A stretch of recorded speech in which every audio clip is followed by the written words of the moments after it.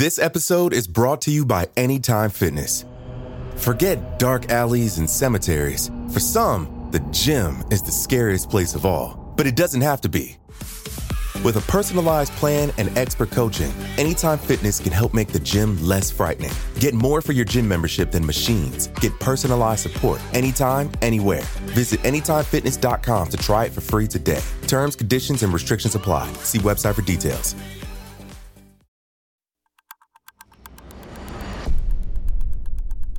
Today is Friday, December 18th, 2020. On this day in 1948, serial killer Ed Kemper was born in Burbank, California.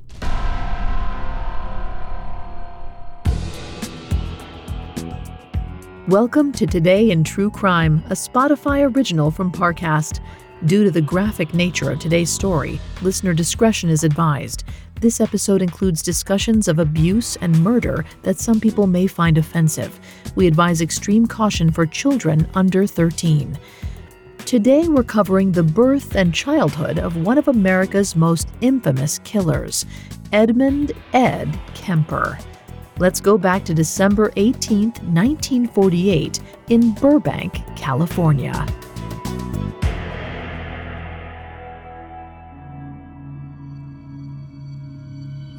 Edmund Kemper was born just a few days before Christmas, but his mother saw him as a curse rather than a gift. That's all he really knew about his birth. No one talked about him, much less his inception. For as long as he could remember, Big Eddie Kemper always felt like he was in trouble for something he didn't do. No matter how he behaved, his mother was mad at him. Now it was 1958, and he was 10 years old. Eddie was frequently screamed at and smacked over the head, with his mom telling him he was a weirdo, that she didn't trust him around his sisters.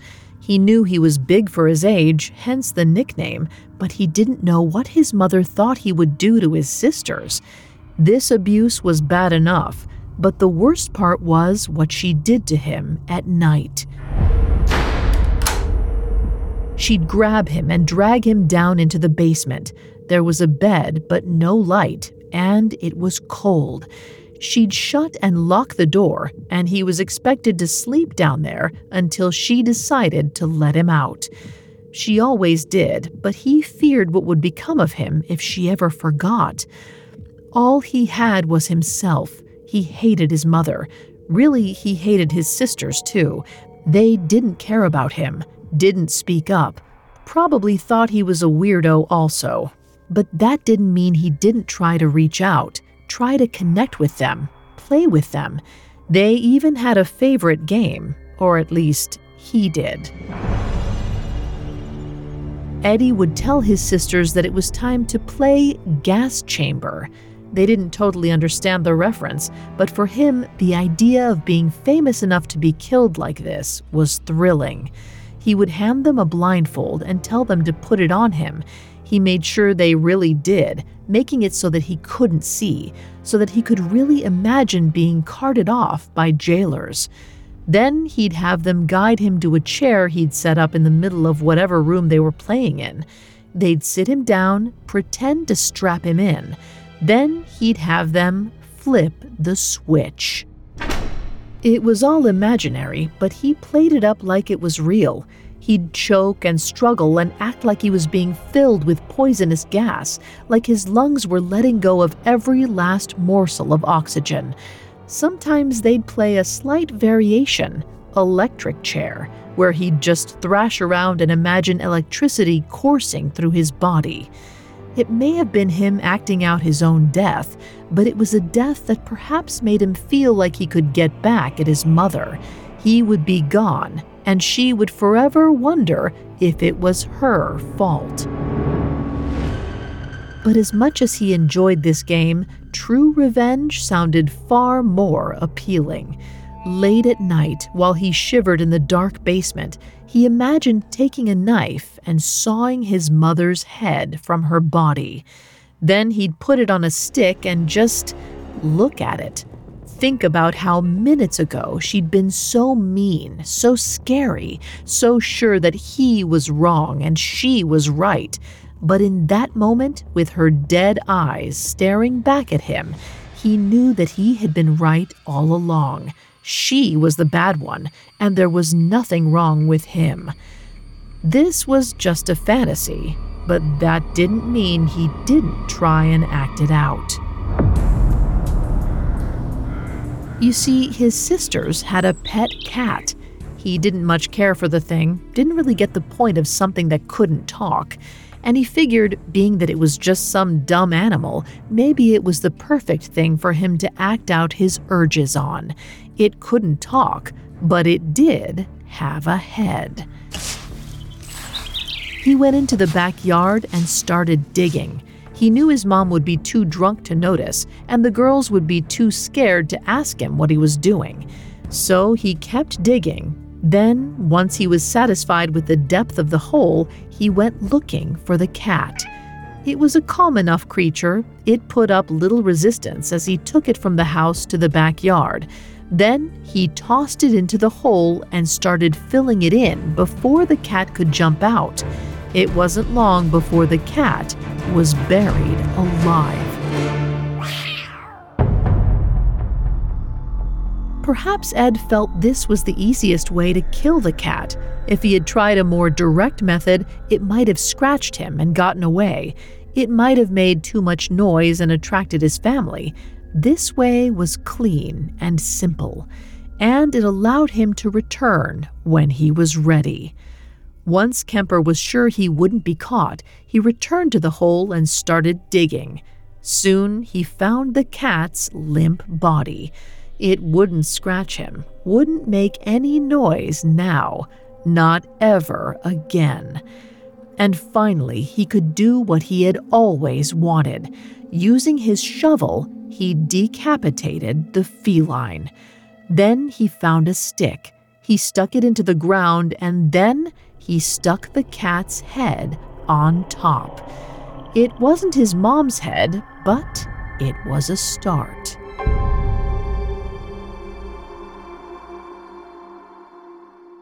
Coming up, we'll discuss how the rest of Kemper's childhood led up to his infamous serial-killing career. Hi listeners, it's Vanessa. If you haven't had a chance to check out the entertaining new podcast, Blind Dating, now's the time to binge what you've missed before catching all new episodes every Wednesday. In this Spotify original from Parcast, we're expanding the places you can meet your match with a twist you'll never see coming. Join host Tara Michelle as she introduces one hopeful single to two strangers in a voice-only call.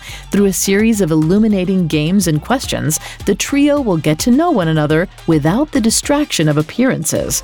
But once the cameras are turned on, is personality still enough for these strangers to fall for each other, or will they say farewell?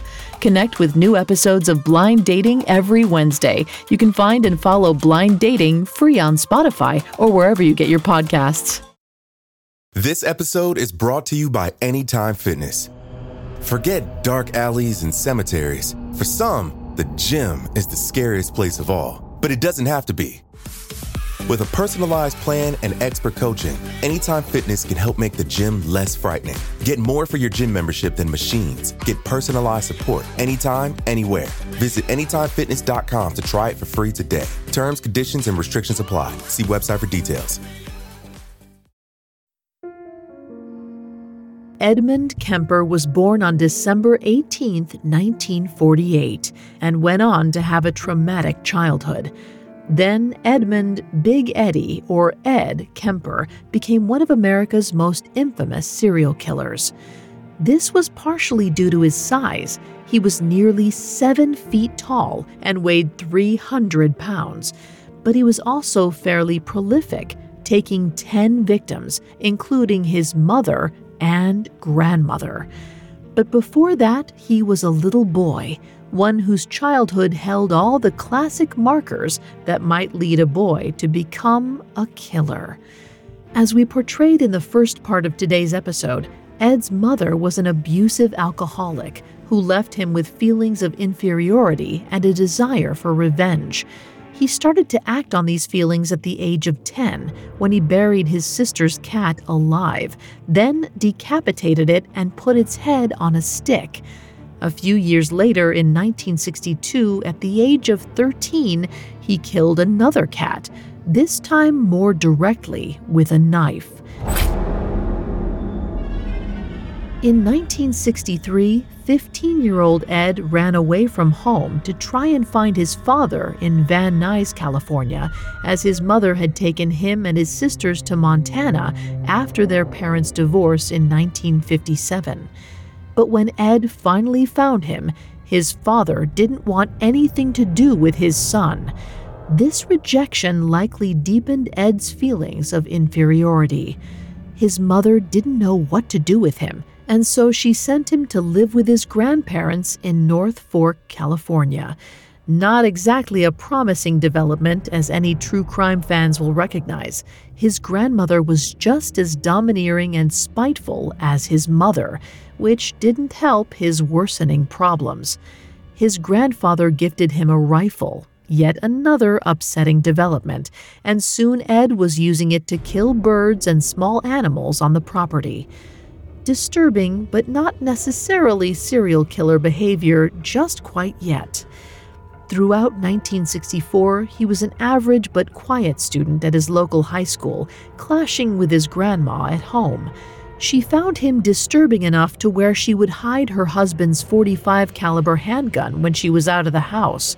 She also took Ed's rifle, growing concerned over his continued killing of birds and small animals. But apparently she didn't lock it up for good, or she didn't hide it well enough. On August 27, 1964, 15-year-old Ed used the rifle to shoot his grandmother 3 times in the head and back. It was only a .22 caliber, but it was enough to kill. His anger at not just his grandmother, but his own mother had reached a boiling point. As Ed would later tell the sheriff, he just wanted to see how it felt to shoot Grandma. This was the next level of escalation beyond the cats and small animals he had killed throughout his childhood. Like the cat's head on the stick in the backyard, it allowed him to move ever closer to doing the thing he most wanted to do, but perhaps also most feared, killing his mother. But first, there were more relatives to kill. When his grandfather came home that night in 1964, Ed intercepted him in the driveway and shot him in the back of the head. He claimed that he didn't want to put his grandfather through the pain of seeing his wife murdered. Of course, for one so lacking in empathy, we might also imagine that he simply didn't want to have to listen to his grandfather's horrified reaction. Or perhaps he so enjoyed the first kill that he thought he might as well sneak in one more. Regardless, Ed Kemper turned himself in that night and remained in various psychiatric hospitals for the next 4 years or so. Once he got out in 1969, it would only be a few more years before his murder spree began. Kemper's story might seem familiar. It's echoed in many of Hollywood's classic slasher films: the overbearing mother, the physical differences that set him apart from his peers, the early violence that serves as a warning sign. Like Michael Myers killing his sister and being held for years in a mental hospital, or the hulking Jason, whose unhinged mother was actually the killer in the first movie. Of course, these films are simplified, basically insensitive portrayals of the kinds of abuse and mental illness that creates a serial killer. And these conditions are much like the conditions that lead to a tornado. We know what they are, what to watch for, but whether the clouds actually begin to rotate and touch down, whether a disturbed young man will actually go over the edge into murder, remains largely up to chance.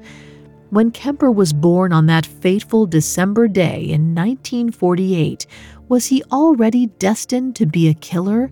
Or was it the next crucial 10 years that made him into who he became? Kemper is still alive and has often offered his services to FBI investigators and others looking to answer these questions. Of course, everything he says must be taken with a grain of salt. Because like the little boy playing gas chamber with his sisters, what he desires most is the attention.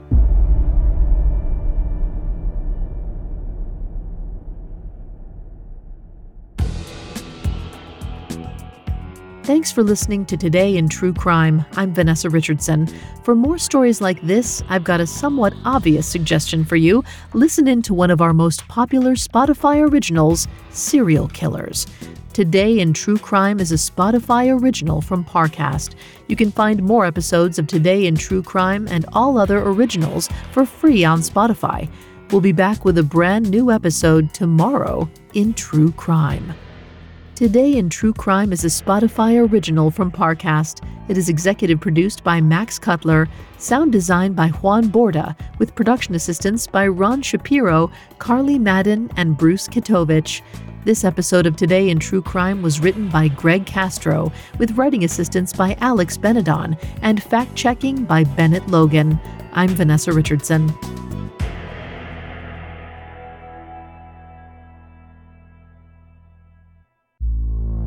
Listeners, there's no better time than right now to open your heart to the hit Spotify original from Parcast, Blind Dating.